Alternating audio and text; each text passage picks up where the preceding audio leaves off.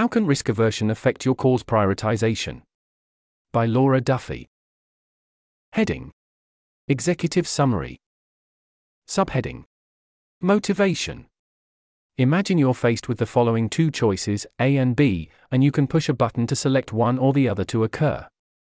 If you choose A, you will save 10 people's lives with 99% certainty. If you choose B, you have a 1% chance of saving 1,200 people's lives and a 99% chance of saving none. Which would you choose? Using expected value, EV, maximization, the answer is straightforward. You choose B, because when you multiply the 1% probability of saving the 1,200 people, the expected value of the choice is 12 lives saved, compared to 9.9 for option A. But maybe your intuitions say that EV maximization is missing something important. For example, you might be pulled towards A by this thought: it's nearly certain that if I choose B, I save nobody, letting 10 people die who I could almost certainly have saved. And maybe if you'd still choose B for the stakes considered here, 1,200 lives with 1% probability, would you be comfortable choosing it if the gamble involved 1.2 trillion lives, and had only a 10 to 11 probability of success? You also might worry about expected value maximization from a different direction. A special concern about avoiding the worst outcomes. Imagine that option A stays the same, but now option B involves saving 900 people with a 1% probability, making its expected value lower than that of A. You might think that you should still choose B because you think it's especially important not to let 900 people die, even if you have a small chance of saving them. Finally, you might worry about EV maximization because you might doubt the stipulated probabilities of the choice between A and B. What if you don't know for certain that there's a precisely 99% or 1% chance of saving 10 or 1,200 lives, even if those are your best estimates? This problem is especially pressing when there could be additional downside risks. How should your decisions change if there's a third option, C, where you could save 1,200 people with an estimated 3% chance of success, but there's also an estimated 1% chance of causing the deaths of 1,800, and, on top of that, you're not really sure of either probability? Yet again, our considered judgments may not match what EV maximization recommends. Questions about how to navigate various types of risk and risk aversion permeate cause prioritization discussions. For example, many people are attracted to movements like effective altruism, because they want to know with a high degree of confidence that they're actually doing good rather than throwing their money away on ineffective, philanthropic efforts. On the other hand, there are strong arguments for taking a hits-based giving approach in cause areas where the expected value is very high. If you favor spending on existential risk mitigation or insect welfare interventions, you might appeal to the thought that, even if the probabilities of an existential catastrophe or insect sentience are very small, we should err on the side of caution. That is, we should pay special attention to avoid the worst-case scenario where the possibility for flourishing is severely curtailed, or large amounts of suffering are allowed to persist. Regardless of where you come down on these questions, it's incredibly difficult to be confident in the probabilities and values we assign to countless important claims and parameters that affect our cause prioritization calculations. Should we still gamble with our resources when we know so little? If so, how much risk would be too much? This report creates mathematical frameworks and tools to address the following question. Quote: how can the relative cost-effectiveness of donating to different interventions within and between three cause areas, existential and non-existential catastrophic risk mitigation, global health and development, and animal welfare, change when we consider risk aversion under decision-theoretic alternatives to expected value theory? End quote. This question is explored in the 4 sections of this report, in which I 1. Delve into the mathematical models used to implement each type of risk aversion. 2. Describe the procedures and data used to model the cost-effectiveness of each charitable intervention considered here. 3. Present and analyze the relative cost-effectiveness of each intervention when different types and levels of risk aversion are applied. 4. Conclude by discussing some limitations of the risk aversion and cost-effectiveness models explored, and by describing opportunities for further research which I hope to pursue soon. Below is a summary of these 4 sections, which I expand upon in the rest of the report. Subheading: Risk models considered. In investigating the motivating question above, I disambiguate three broad categories of risk aversion and build cross and intra-cause comparison models that incorporate different degrees of aversion to each type of risk. These three types of risk aversion are: 1. Avoiding the worst, risk aversion. All else equal, we are averse to the worst states of the world arising and want to take actions that prevent them or lessen their badness. 2. Difference-making risk aversion. All else equal, we are averse to our actions doing no tangible good in the world or, worse, causing harm. 3. Ambiguity aversion. All else equal, we should be particularly cautious when taking actions for which the probabilities of the possible outcomes are unknown and quite uncertain. To address risk aversion that cautions us to avoid the worst states of the world, I built a model that implements Lara Buchak's risk-weighted utility theory, REU, as discussed in Buchak's 2014 paper, Risk and Trade-offs. The 8 bad states of the world that I consider are combinations of the following events. Egg-laying hens are not sentient and suffering immensely, shrimp are not sentient and suffering immensely, and the value of the future is not lost in an existential catastrophe. Next, I built 3 decision theory models that incorporate risk aversion with respect to making a difference. For causes like global health and animal welfare, the definition of difference-making is straightforward: the number of human equivalent DALYs averted by the intervention. However, for existential risk interventions, what counts as making a difference is a little more ambiguous.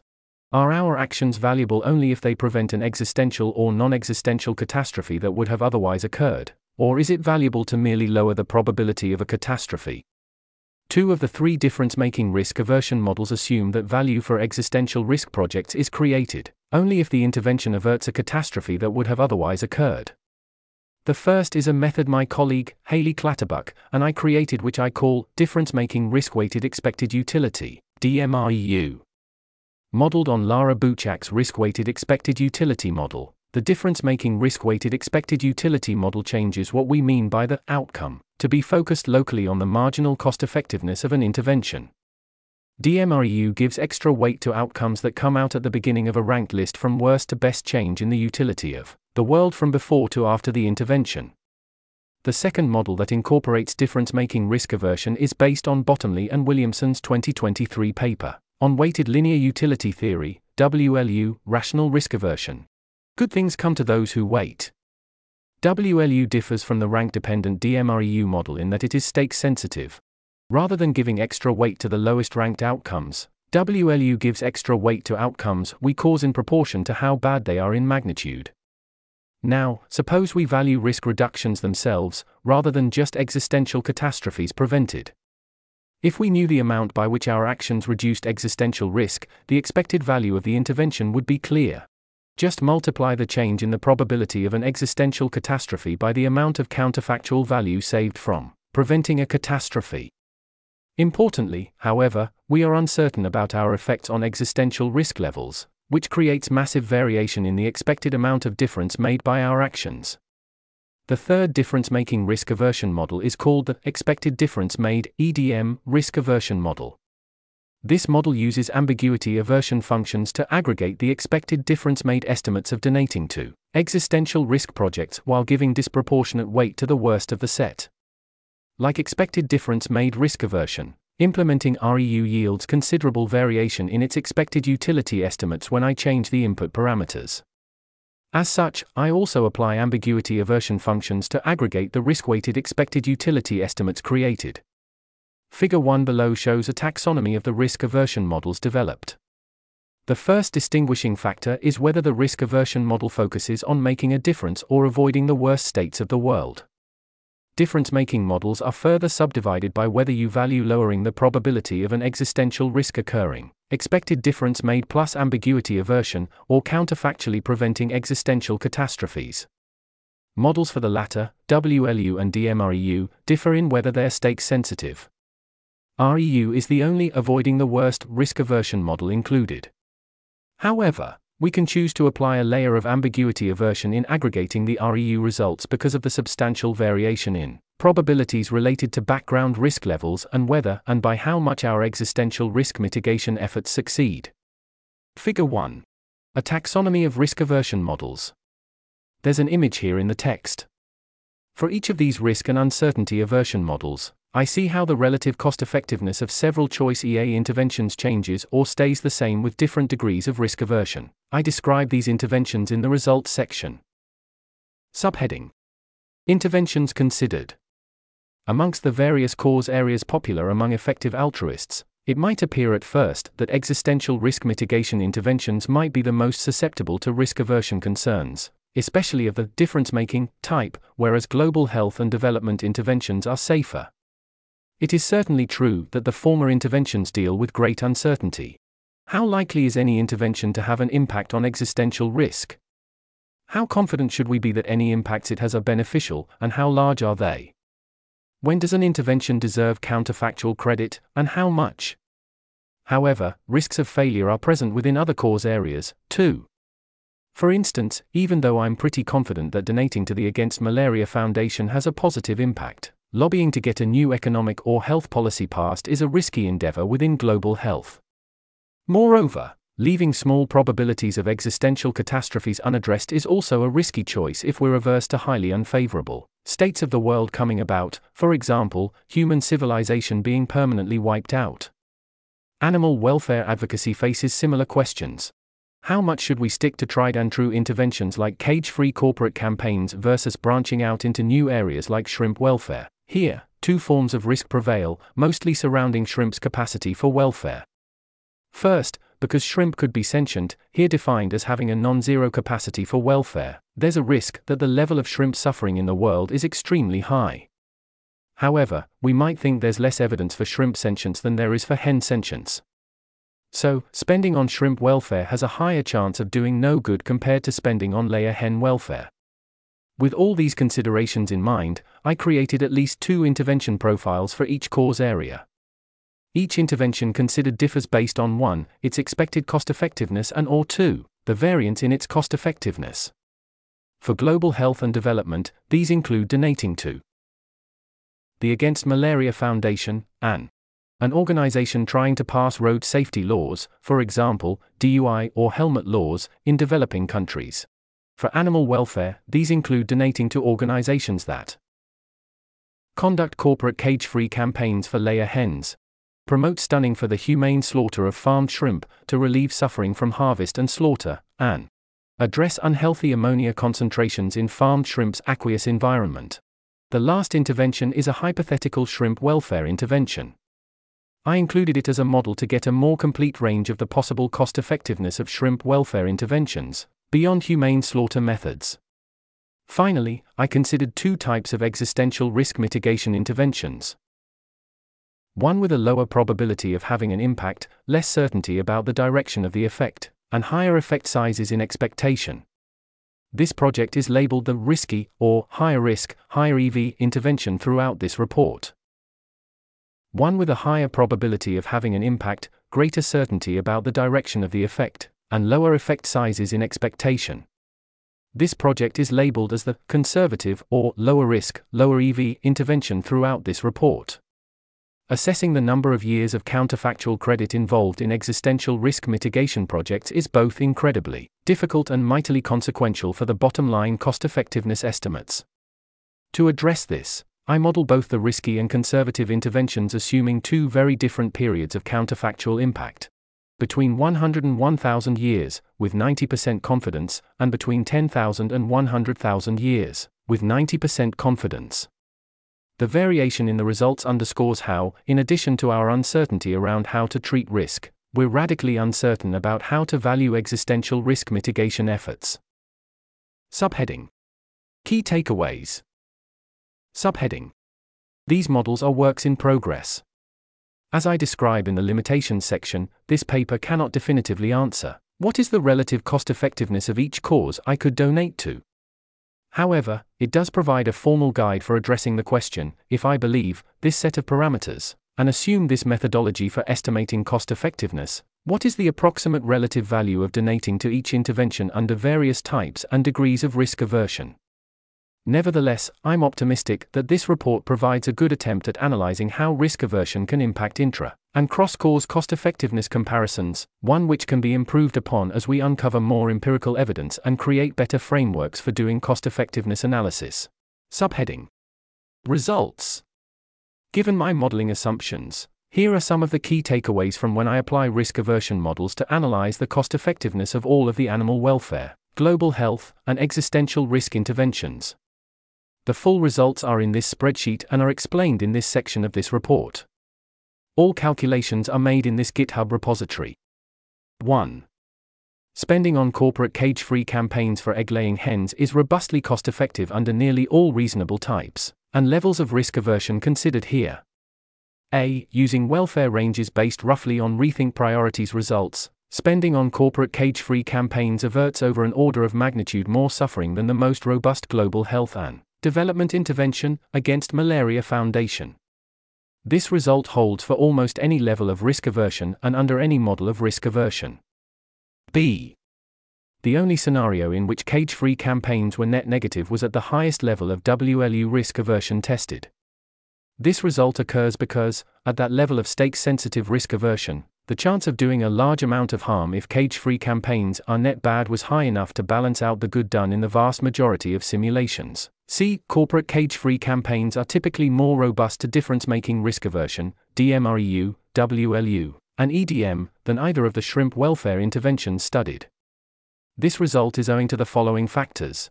Hens are very likely to be sentient, they have moderately high welfare ranges relative to humans, there are billions of hens suffering in battery cages, so the scope is very high, and there is evidence that corporate cage-free campaigns affect many hens per dollar and are quite effective at reducing suffering. D. Moreover, the existing level of hen suffering that probably exists is high enough that avoid the worst risk aversion, REU, gives extra value to cage-free campaigns relative to other causes. E. If existential risk mitigation projects have counterfactual effects that last between 10,000 and 100,000 years, then corporate cage-free campaigns are likely less cost-effective than these interventions in expectation. However, the risk-neutral cost-effectiveness of corporate cage-free campaigns is comparable to existential risk projects considered that have periods of counterfactual impact of 100 to 1,000 years. 2. The value of both the higher risk, higher reward, and lower risk, lower reward existential risk mitigation projects modeled, is highly contingent upon the counterfactual period of impact as well as one's risk attitudes. A. Interventions with long-lasting counterfactual impacts, 10,000 to 100,000 years, are between 5 times to 2 orders of magnitude more cost-effective under EV maximization and REU, with no ambiguity aversion, than the next best interventions, the hypothetical shrimp intervention that treats ammonia concentrations and corporate cage-free campaigns.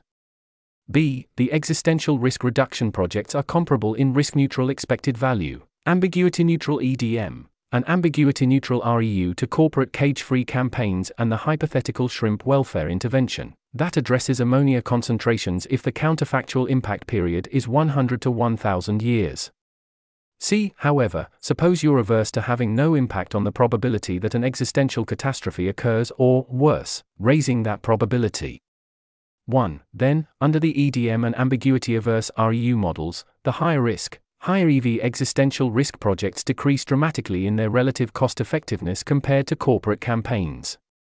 At higher levels of ambiguity aversion, they become worse than doing nothing.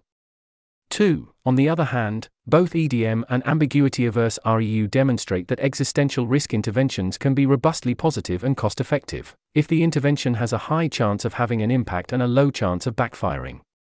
D. Finally, suppose you care about difference-making in the sense of not spending money on interventions that cause or don't counterfactually prevent catastrophes. 1. Then, the DMREU and WLU model results show that even small amounts of risk aversion of this form are enough to make the higher risk, higher EV existential risk projects considered worse than doing nothing. 2. The lower risk, lower EV existential risk projects are robust up to a low amount of difference-making risk aversion, but moderate levels are enough to make the risk of doing nothing or harming the world too overwhelming. 3.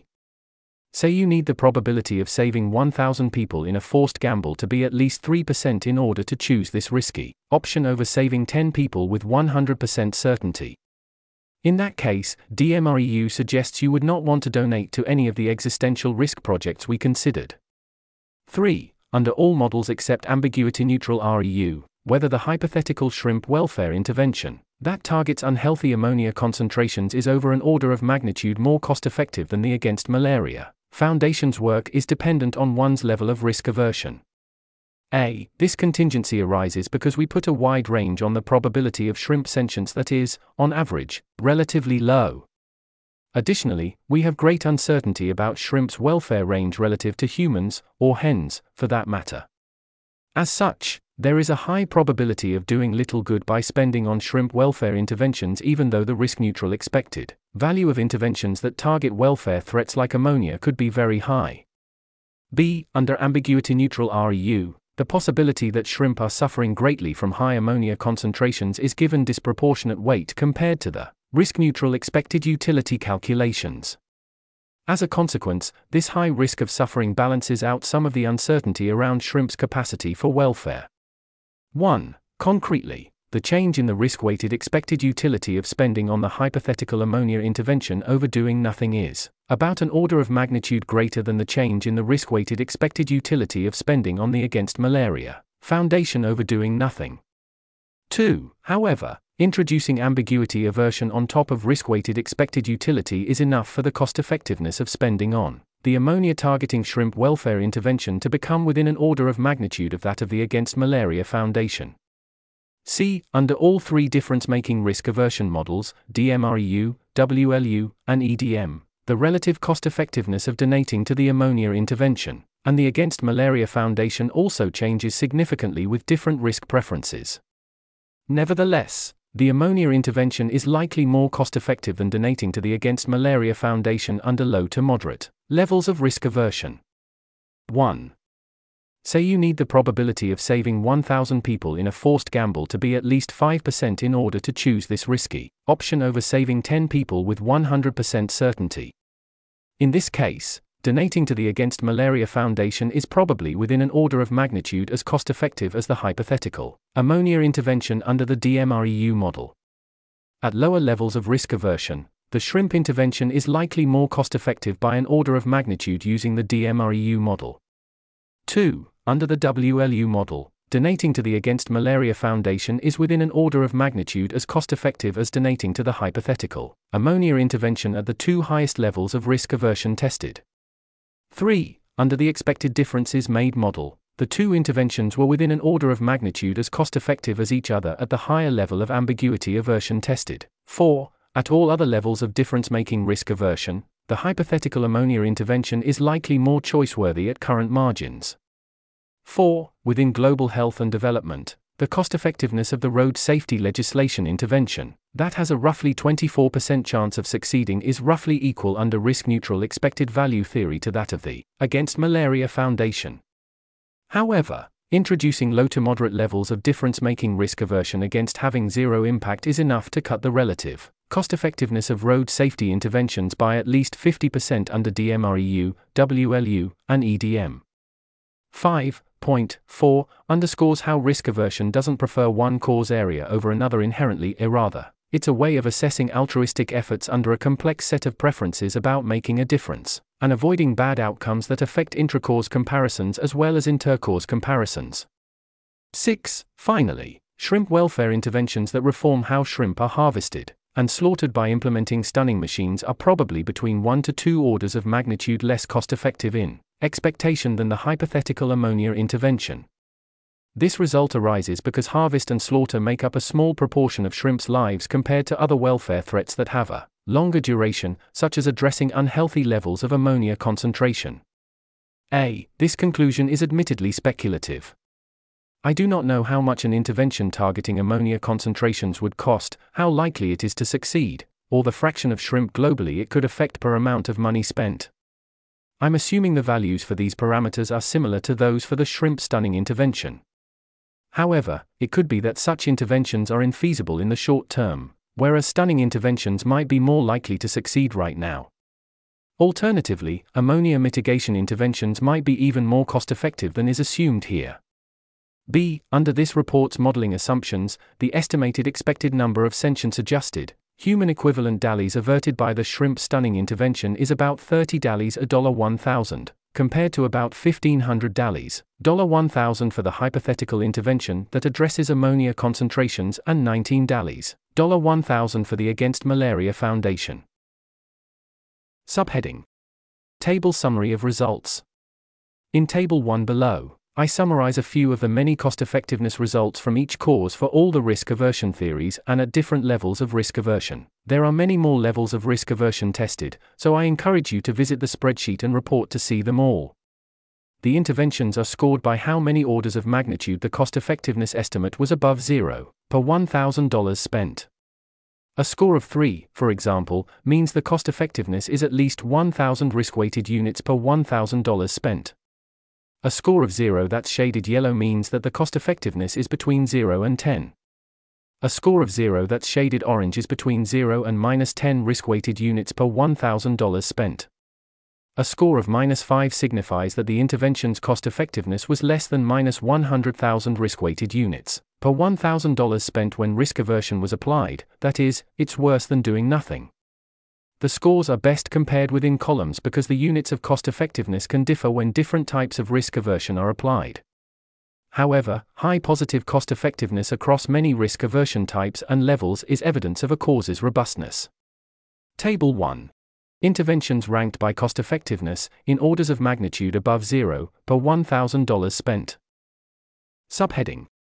Key limitations and areas for future research. 1. This report compares spending on individual cause areas at one instance in time. Future research could analyze how diversification and repeated donations over time affect the optimal allocation of resources under risk-averse preferences, more. 2. These models do not consider diminishing marginal returns to spending in each cause area, and therefore the results should be considered limited to the context of small amounts of spending at one point in time, more. 3. I am only considering the first-order cost-effectiveness of the interventions, whereas it is likely there are externalities, potentially both positive and negative, to spending on each intervention, more. 4. The model for the value of existential risk reduction used in this report is simplified and should be made more sophisticated in future versions of this project, and possibly extended to incorporate future suffering risks, more. 5. Many of the parameters for the cost-effectiveness of some cause areas are guesses or based on considered judgment, so some of the results should be considered conditional on the inputs rather than reflections of real cost-effectiveness, more. Heading. Acknowledgements. There's an image here in the text. The paper was written by Laura Duffy. Thanks to Aaron Boddy, Haley Clatterbuck and the other members of WIT, Marcus A. Davis, Will McAuliffe, Hannah McKay, and Matt Romer for helpful discussions and feedback. The post is a project of Rethink Priorities, a global priority think and do tank, aiming to do good at scale. We research and implement pressing opportunities to make the world better. We act upon these opportunities by developing and implementing strategies, projects, and solutions to key issues. We do this work in close partnership with foundations and impact-focused nonprofits or other entities. If you're interested in Rethink Priorities work, please consider subscribing to our newsletter. You can explore our completed public work here. This article was narrated by Type 3 Audio for the Effective Altruism Forum. It was first published on October 20, 2023. The original text contained 10 footnotes which were omitted from the narration. To report an issue or give feedback on this narration, go to t3a.is.